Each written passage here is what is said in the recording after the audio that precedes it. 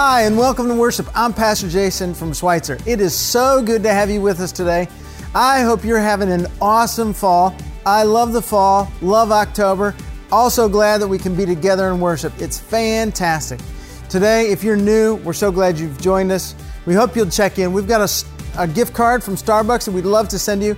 It's a great time. They've got a bunch of fun fall drinks. You're going to love it. This week, we're in week 6 of our Elijah series, and we're going to hear about a murder of a guy by the name of Naboth. We're also going to hear about how the Lord stirs up Elijah and Ahab and see what the Lord has to say to us. If you'd like to follow along deeper with the sermon, if you'd like to go deeper, we encourage you to go to sumc.co/next for some sermon questions and also places you could join up with a small group and discuss what's happening here with the sermon. Next up is Stephanie. She's going to share with us some things that are happening here at Schweitzer. Let's take a listen. Hi, I'm Stephanie. Next Sunday, October 24th, from 3 to 5, we're hosting a big outdoor fall festival here at Schweitzer. This will be an afternoon filled with activities, including a pumpkin patch, a costume contest, games, live music, and lots more. We really hope to see you there, and we hope you bring some friends with you. We're also looking for volunteers to help with games and to decorate your cars as a part of the trunk or treat. You can find out more information and sign up to learn more about the day at sumc.co/next. We are currently collecting donations for our Flourish Food Pantry at Schweitzer. For the next couple of weeks, you'll find donation bins in the fellowship area as well as outside the church office. Please drop off donations to help stock up the food pantry. You can find a shopping list in the fellowship area or also online at sumc.co/next. Last week in the message, Pastor Jason talked about the importance of not going through life alone. To help with this mission, here at Schweitzer, we have groups and classes of all sizes that meet on and off campus. If you're looking for a place to connect, you can learn more about these opportunities today in the lobby or by going online at sumc.co/next. Thanks, Stephanie, for those ways we can connect. If you're worshiping with us live, we'd encourage you to take a moment, say hello in the chat, let others know that you're here. If you'd like prayer, there's somebody here who would love to pray with you. Today is a great day to worship. The Lord has given us breath. He's called us forth from our beds. He's awakened us. And we can lift our arms and our praises in worship. So let's enter into worship, magnifying His holy name. Let's go.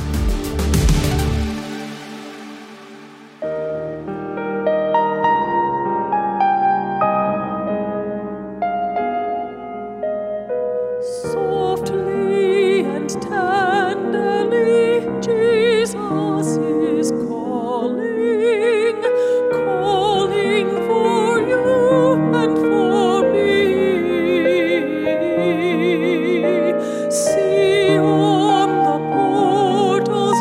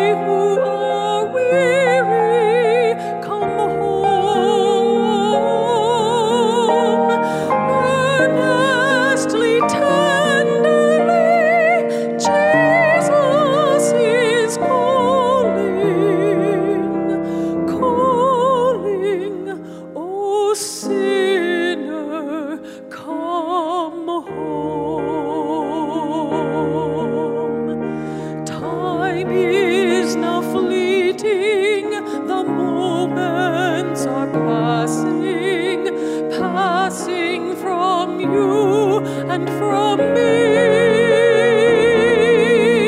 Shadows are gathering, deathbeds are coming for you and for me.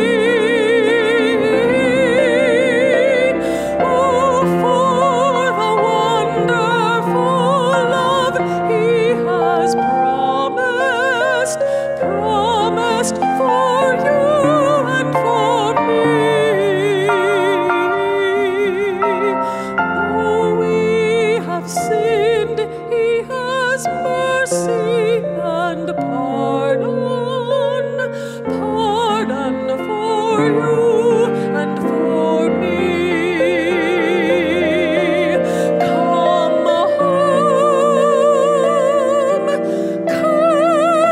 home, ye who are weary, come home.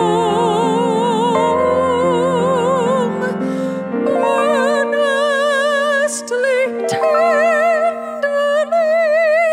Jesus is calling,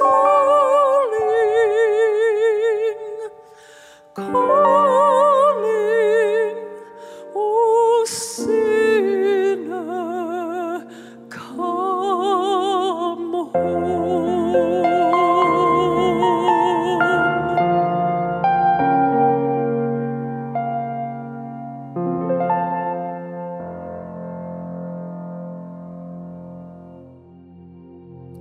Friends, as I said at the introduction, today we're going to hear a story about Naboth and Ahab and Jezebel, and how Naboth is this guy who gets his land stolen from him and his life taken away. Some profound injustices.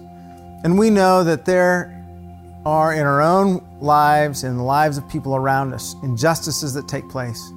And sometimes injustices take place because of the actions we take. So as we come to a time of prayer, one of the things that the Lord invites all of us to do is to come with a heart that's open and a mouth that's true with confession. So as we enter into a time of prayer, I want to invite you to name some things to God, whether they're wounds in your life that you've experienced because of some kind of injustice that's been done to you, or maybe there's some injustices that you've just been carrying in your own heart that are happening in our communities or in our world. Or maybe there's something that you've been a part of or you're actively doing right now that the Holy Spirit would speak to you and say, there's something that isn't right about this. And you're not loving your neighbors as you love yourself or you love God. And so just for a moment, I'd invite you to take an opportunity and sit before God. Name some things to God about where you're at. Let's confess our need for Him, to Him.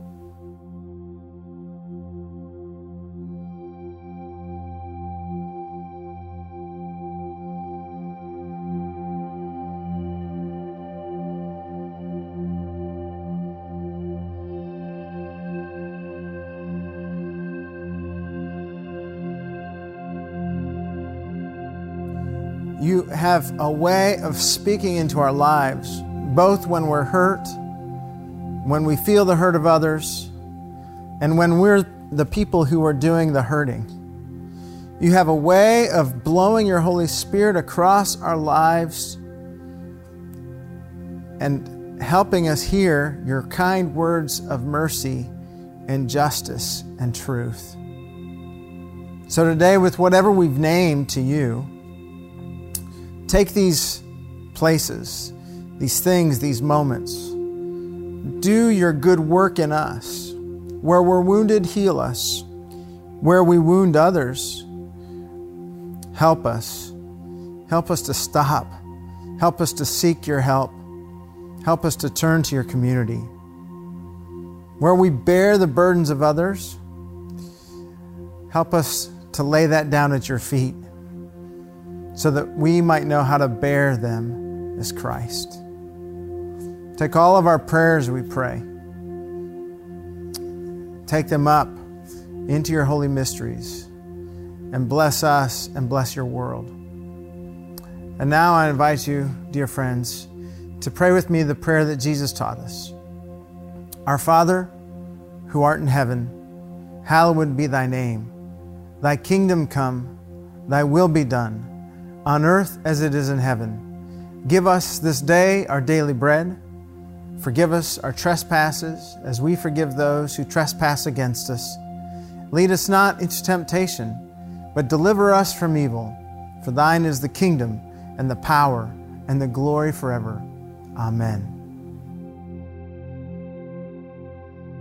Hey friends, one of the fantastic things that's happening at Schweitzer this week is there's a women's retreat, and about 50 women of all generations have made their way to Branson, Missouri this weekend to grow together and also to grow deeper in their faith. It's both fellowship and discipleship, seeking after the Lord. This event was put together by a whole host of other women through Schweitzer, and it's just an awesome thing. This and other events are made possible because of your generosity, your faithfulness in giving tithes and offerings.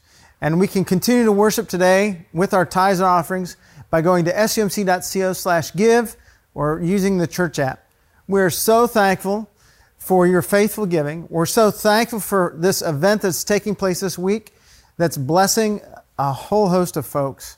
Now, we're going to watch the text for week 6 of Elijah. And then Pastor Spencer is going to share with us about Elijah, a person just like us. Let's take a listen. This is the story of Elijah.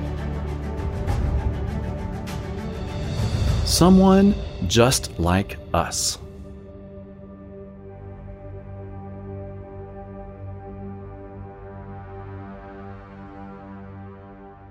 Naboth the Jezreelite owned a vineyard in Jezreel that bordered the palace of Ahab, king of Samaria. One day Ahab spoke to Naboth, saying, "Your vineyard is near my house. Why don't you hand it over to me so I can make a vegetable garden out of it? I will trade you a better vineyard for it, or I can pay you if you prefer." But Naboth told Ahab, "Not on your life. So help me God, I'd never sell the family farm to you." Frustrated and upset by Naboth's reply, Ahab went back into his house. He went to bed that night without eating anything. Jezebel, his wife, noticed his sour mood. She said, "What is wrong with you? Why are you not eating anything? This isn't like you." He told her, "Naboth refuses to give me his vineyard. I even offered to give him a different vineyard or to pay him." Jezebel said, "Are you not the king of Israel? Is this any way for a king to act? Up, on your feet, eat. Don't worry. I'll take care of this. I'll get his vineyard for you." So Jezebel composed some letters, signed them with Ahab's name, pressed his seal on them, and sent them to the leaders and noblemen who lived in the city with Naboth. She wrote, "Call for a fast day and put Naboth at the head table. Have 2 worthless men with questionable morals sit before him. Instruct these men to accuse Naboth of blasphemy against both God and the king. After this testimony has been given, take Naboth outside and stone him to death." And they did it. The leaders and noblemen of the city followed Jezebel's instructions precisely, and they had Naboth stoned to death. When Jezebel heard that her plan had worked, she told Ahab, "Go for it, Ahab. Naboth is dead. His vineyard is yours." At once, Ahab set out for the vineyard and claimed it as his own. Meanwhile, God visited Elijah and instructed him to go and confront Ahab. When Elijah reached the vineyard, he said to Ahab, "What's going on here? First murder, then theft? This is God's message to you. The very spot where the dogs lapped up Naboth's blood, they'll soon lap your blood as well." Ahab answered Elijah, "My enemy, you've discovered what I've done." "Yes, I've found you out," said Elijah, "because you have sold your soul to wickedness in God's eyes. God will most certainly bring doom upon you. He will wipe out your descendants and cut you off from everyone in Israel, leaving you completely alone, all because you've made God so angry by causing Israel to sin.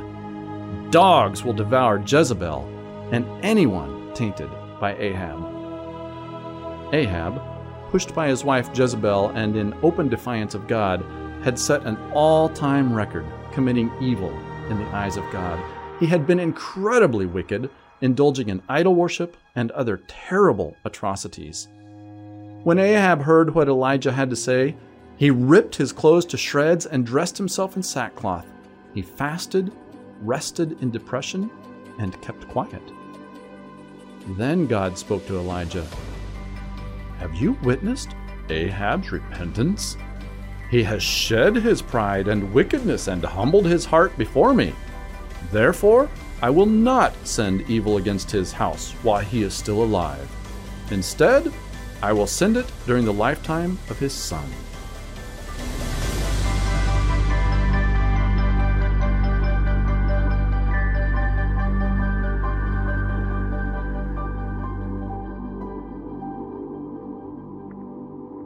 Well, welcome today. My name is Spencer. I'm so glad that you're here with us.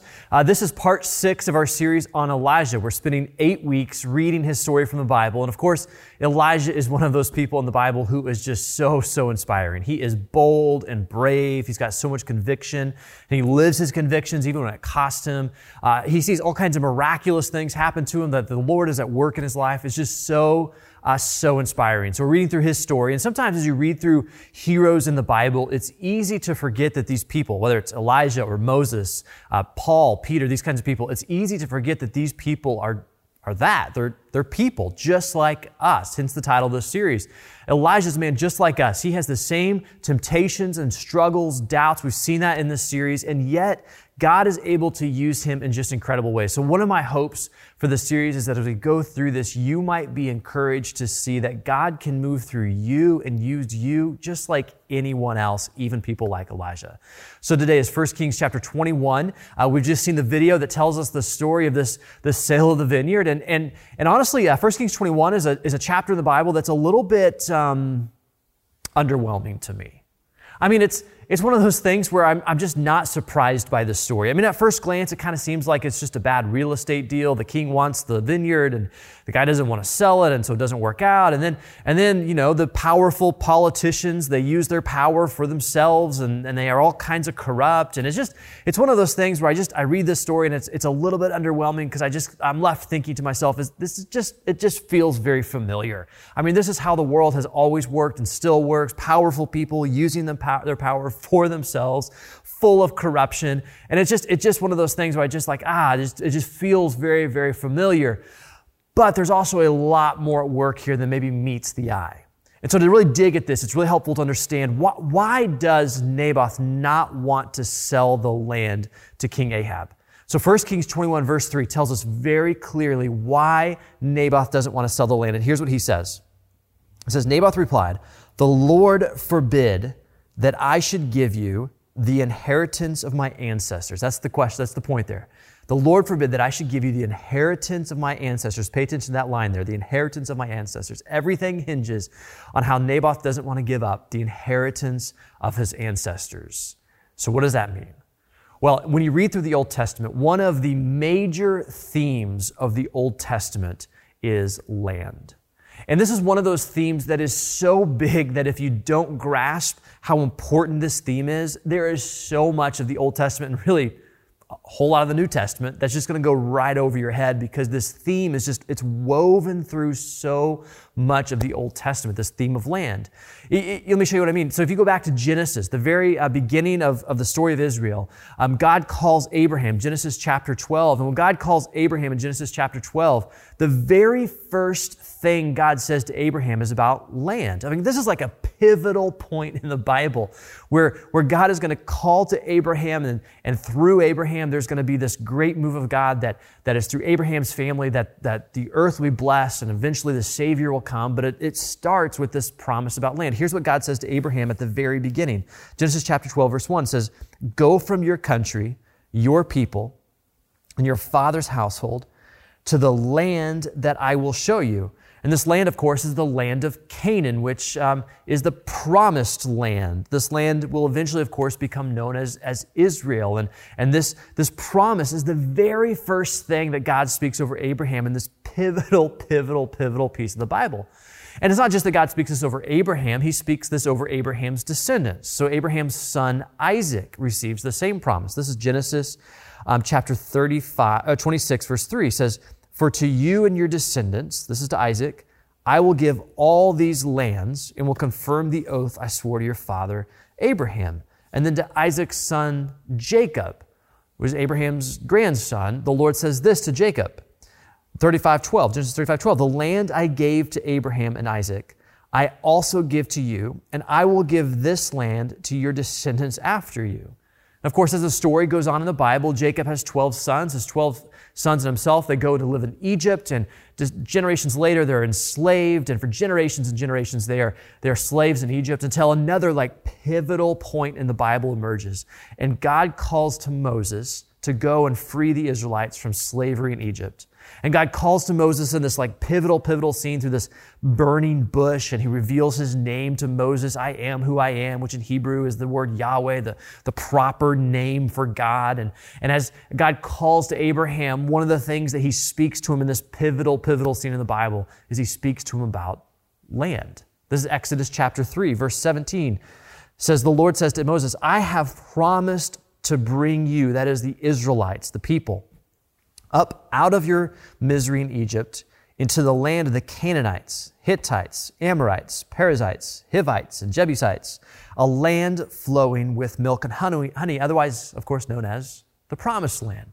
This theme is just woven through so many places. After Moses comes and he leads the people of Israel out of slavery, and they cross through the Red Sea and they get the 10 Commandments, and then they wander in the desert for a generation. Well, a new leader emerges. His name is Joshua.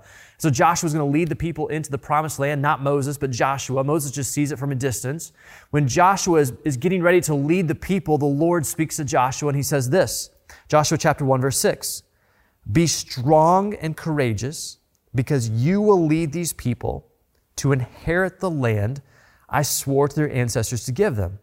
So throughout the story, one of the central promises that God gives to the people of Israel is this promise of land, this promised land that is theirs. And oftentimes this land, as we just read in Joshua, it's connected to this other word, inheritance. That the land is the inheritance that the Lord is giving to the people of Israel. We saw it in Joshua. We see this in lots of places in the Old Testament book of the law. Leviticus chapter 20, for instance, says it like this. It says, "But I said to you, you will possess their land. I will give it to you as an inheritance, a land flowing with milk and honey. I am the Lord your God who has brought you apart from the nations." It's all over the prophets. Isaiah chapter 57, for instance, says it like this. "But whoever takes refuge in me will inherit the land and possess my holy mountain." This theme is all over the Psalms. So Psalm 37 verse 9 says it like this, "Those who hope in the Lord will inherit the land." Now, you might hear me read just verse after verse after verse about the land, and you might be thinking to yourself, okay, I get it. You're being a little redundant here. I get it. It's an important theme in the Bible. And if you're thinking that, yeah, you've read enough Bible verses, I get what you're trying to say. You're being redundant. And I would just say, yes, I am being redundant. And I'm doing that very much on purpose because I want you to grasp how important and big this theme of land is in the Bible. Because it's one of those themes that if you miss it, you will miss so much of what the Old Testament is about and what it's driving towards, this promise, this inheritance that the Lord has offered His people that's shown through the land, this inheritance that He has given to them. You see, for an individual Israelite, when they looked at the land that they had, it wasn't like this individual Israelite would have looked at this land and thought to themselves that, oh, this is what my father and my mother gave me. This is my family's land. Or an individual Israelite wouldn't look at the land and think, oh, this is, what I worked for and I bought this and this is part of my real estate portfolio. That's not how they would have viewed this land that they lived in Israel. No. This land was a sign. It was a symbol of the promise of God given to the people of Israel. It was a sacred symbol of the purpose that God has for the Israelite people as the covenant people, the people that God is going to use to bless the world. An individual Israelite, they're going to look at their land holdings that they have, and what they see in that is that this is a sign that I belong to the people of Israel because this is what God has given to them. And so therefore, I belong to the Lord. This is a sacred thing that's all wrapped up in their identity as the covenant people of God, the purpose that God has for them. And so when Ahab and Jezebel, they come up to Naboth's vineyard and he doesn't want to sell, it's not because the price isn't right.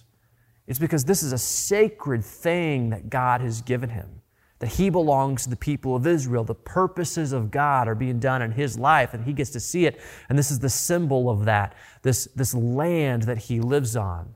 And so with Ahab and Jezebel, as they wrongly take this land, it's not just that this is an abuse of power. It's not just that this is powerful people using their powerful ways to do whatever they want to do. It's not just that they are corrupt and that they're going to do whatever they want to do. It's not just that they're incredibly sinful in how they take away the land from Naboth by breaking just like a ton of 10 commandments. I mean, think about it. They covet the land. They falsely accuse him.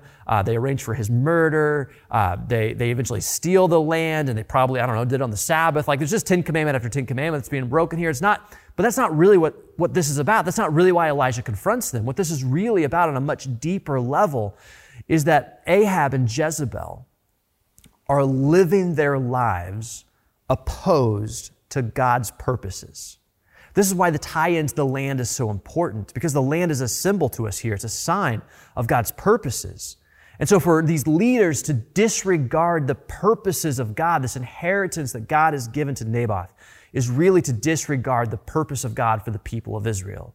This is a much deeper issue of how Ahab and Jezebel are choosing to be the Lord instead of allowing the Lord to be the Lord. This is them putting themselves first before the purposes of God and not pursuing the purposes of God, but really just standing opposed to the purpose of God that He has for His covenant people of Israel. Now, as I say that, of course, I can't help but also think about how Jesus talks about what it means to follow Him. Because in a lot of the same ways, Christian discipleship comes down to the purposes of God. And it comes down to submitting ourselves to God's purposes instead of living our lives for ourselves. Like, in the same ways, there's so many similarities to how Elijah confronts Ahab and Jezebel for how they steal Naboth's vineyard to how we are called to live for God's purposes and not our own. I think about how Jesus describes what it means to follow Him in Matthew chapter 16, for instance. Really famous verse, but in Matthew chapter 16, I'm going to start reading in verse 13. This is how Jesus describes what it means to be His disciples. We're going to set it up a little bit with a little bit of reading before this, and then He's going to get to this. But in verse 13, here's what it says. It says, when Jesus came to the region of Caesarea Philippi, He asked His disciples, who do people say the Son of Man is? Son of Man is a phrase that's really means the Messiah, the Christ, the one that God is sending in order to save Israel and to save the world. Like this is God's purpose. Who do people think is going to be living and leading people into God's purposes? And they respond back with a very first century Jewish answer. And here's what they say. They replied, some say John the Baptist, others say Elijah, and still others, Jeremiah or one of the prophets. It's highly significant here that Elijah is mentioned as maybe a son of man, that he is maybe the rescuer, because Elijah, of course, is somebody who stood opposed to the evil in the world, and he is somebody who submitted himself to God's purposes, and he put God's purposes before himself. So, of course, Elijah will be mentioned like this. But Jesus, as he keeps going here, he doesn't leave this in the theoretical. What do people say that the Son of Man is? He's not like, what do people think about the religious, ideology and philosophy here? Let's talk theology. No. Jesus is going to make this really personal. And so then he turns to his disciples and he says this. He says, but what about you?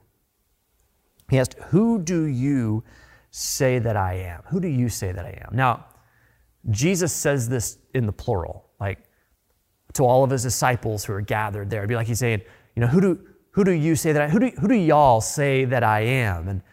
And he says this to everybody, all the 12 disciples who are gathered there, but only one disciple speaks up. And if you know the Bible very well and you've read through the New Testament, you might have gotten to know the disciples a little bit, and maybe you could predict who the one disciple is who raises his voice at this moment, and you wouldn't be surprised, of course, that it's Peter. Because Peter is that disciple, that friend, who doesn't know what a rhetorical question is.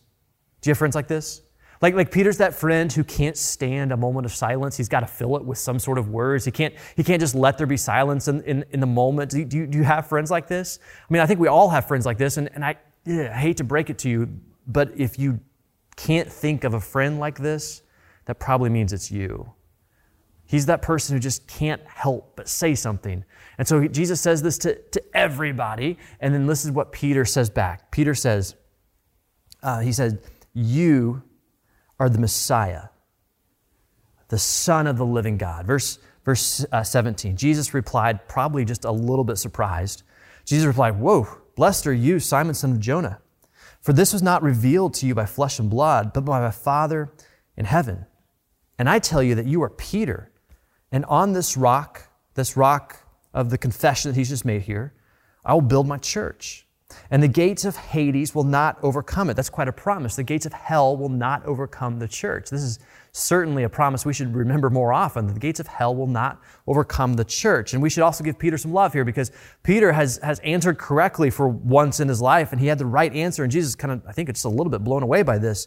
Now, we skip down just a couple verses, and here's what Jesus says immediately after that conversation. And what he says next is so important, and it gets to what Elijah was really confronting Ahab and Jezebel about. So let's read this next line here. This is verse 22.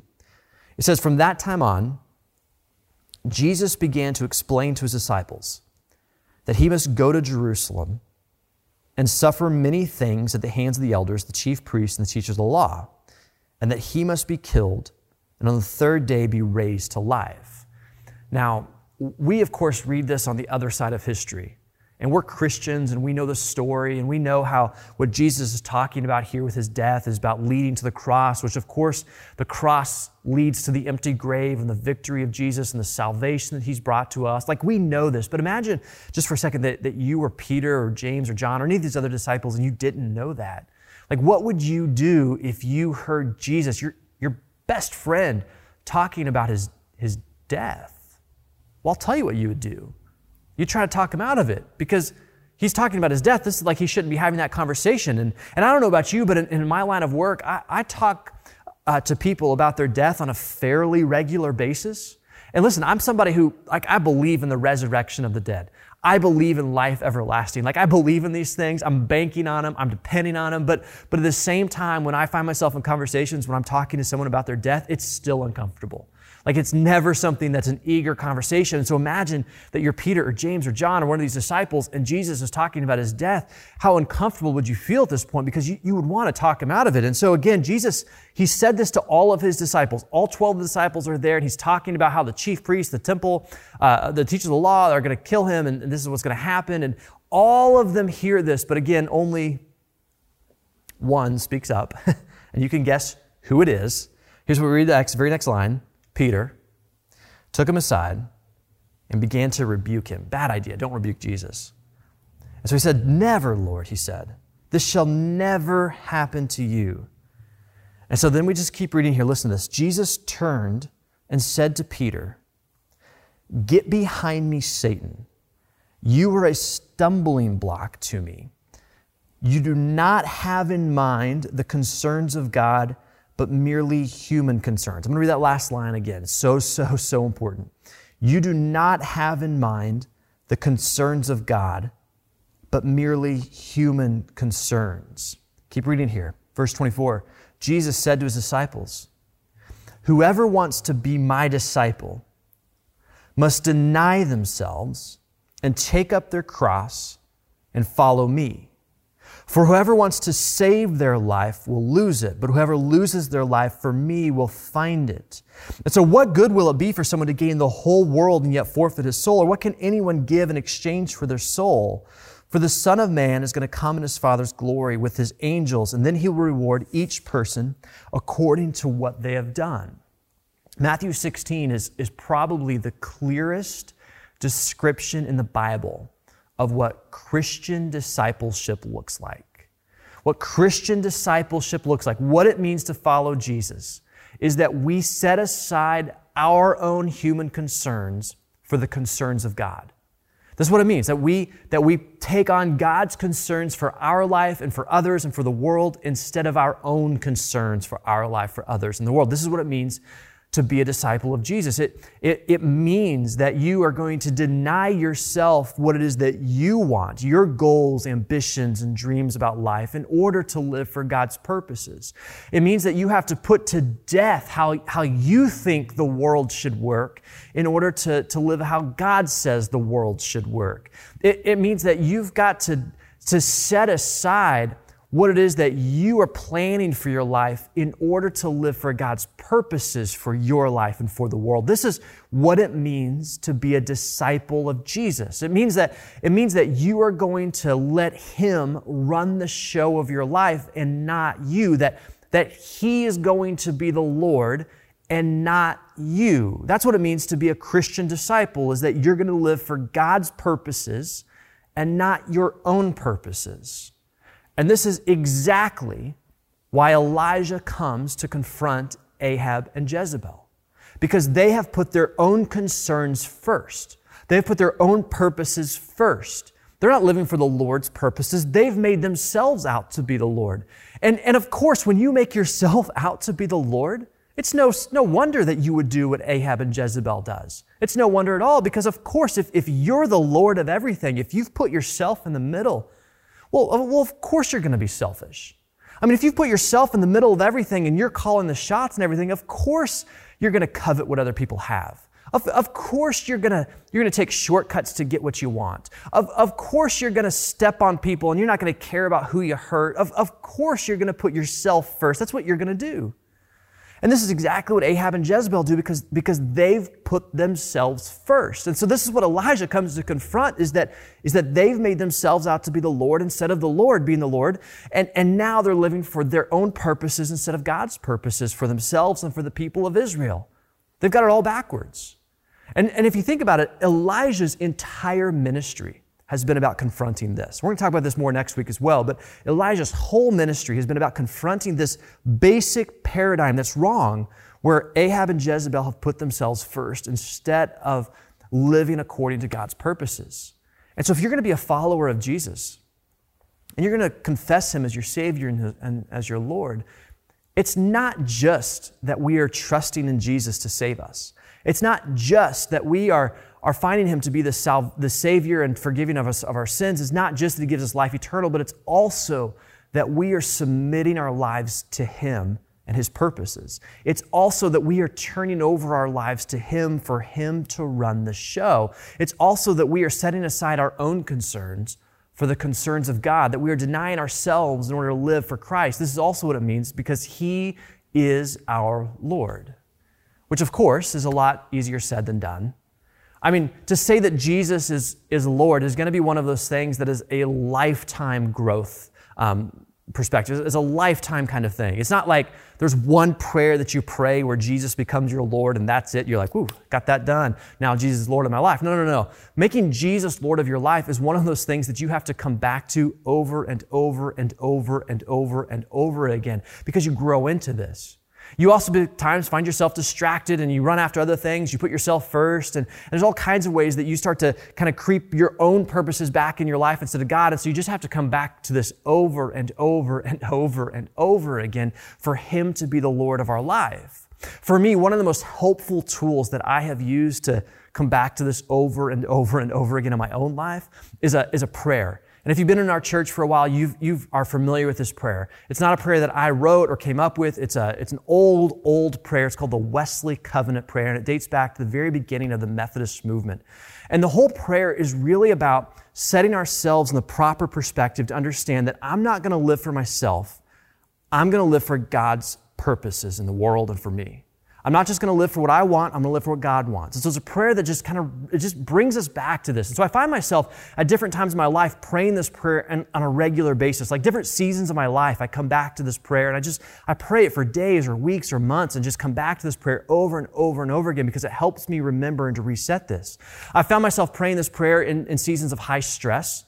Because sometimes when you're in seasons of high stress, it's very easy to become distracted and you don't live for God's purposes anymore, but instead you're stressed out, so you're living for yourself and you start to take some shortcuts, and this is how sometimes in high stress you need to come back to this. And so I find myself when in seasons of high stress praying this prayer over and over and over again.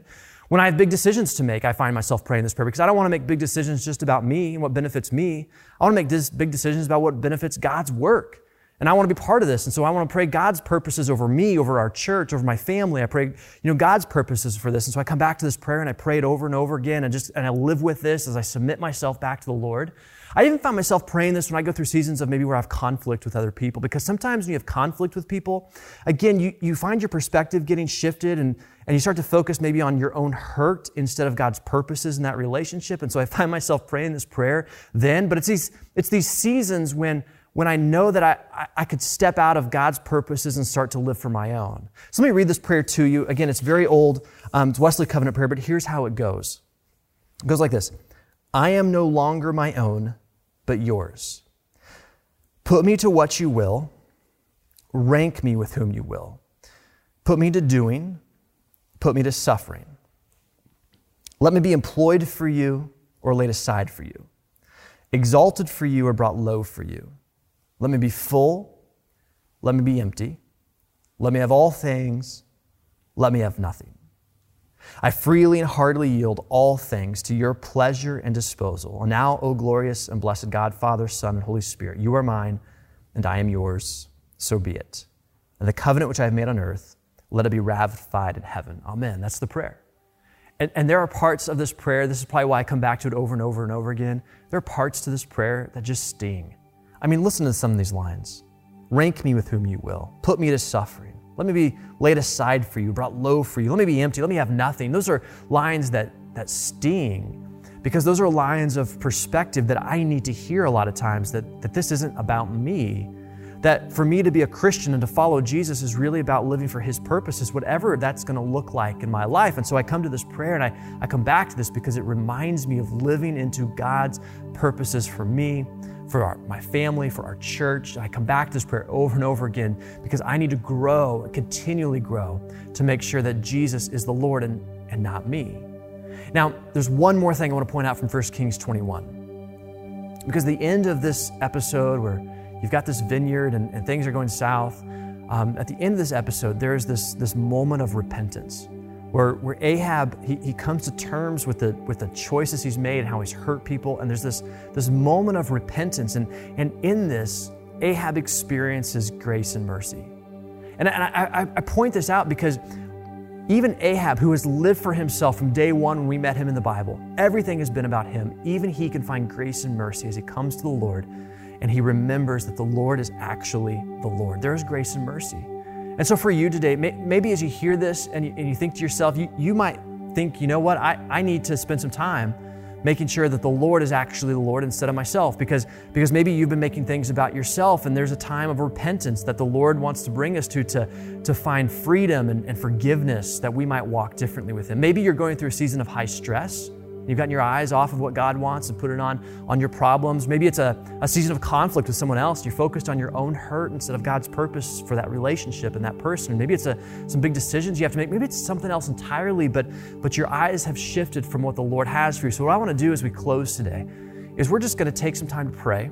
And as we pray, we're going to ask the Lord to forgive us for the ways that we've made life about us instead of about Him.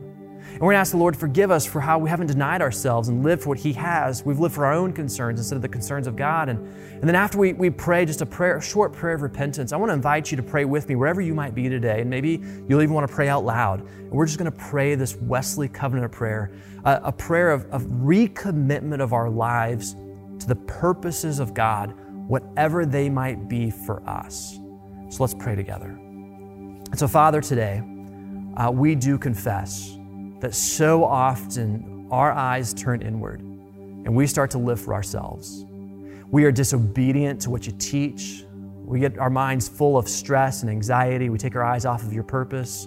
There's decisions we have to make, and sometimes we make these decisions about us instead of what you would have for us. Or maybe there's conflict and we just keep going into our own hurt instead of living into forgiveness and the purpose that you might have for us in life. And so, God, today we want to ask you for forgiveness, for mercy. And maybe there's some specific things that we need to individually lift up to you, things where we have missed the mark because we've made it about us instead of your purposes in the world. And so, God, today, would you forgive us? But Lord, we also want to recommit ourselves today to living for what you have. And so wherever we may be today, we join together our voices to pray this prayer, to recommit ourselves to your purposes for us. I'm no longer my own, but yours. Put me to what you will. Rank me with whom you will. Put me to doing. Put me to suffering. Let me be employed for you or laid aside for you, exalted for you or brought low for you. Let me be full. Let me be empty. Let me have all things. Let me have nothing. I freely and heartily yield all things to your pleasure and disposal.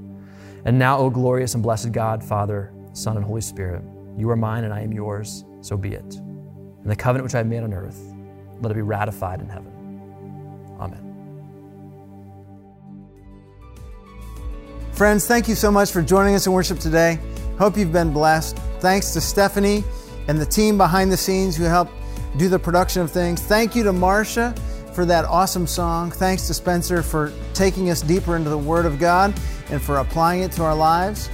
We are so thankful you've been with us today. If you found this helpful in your own walk, we encourage you to take a moment, share this with folks around you, whether through social media or through an email link. We'd love for you to share this. We're so thankful that you've joined us. We look forward to next week when we'll enter into week 7 of the Elijah series, A Person Just Like Us. May you this week take the great things and the challenging things, take them to the Lord, and may the Lord walk with you deeply. God's best to you. Amen.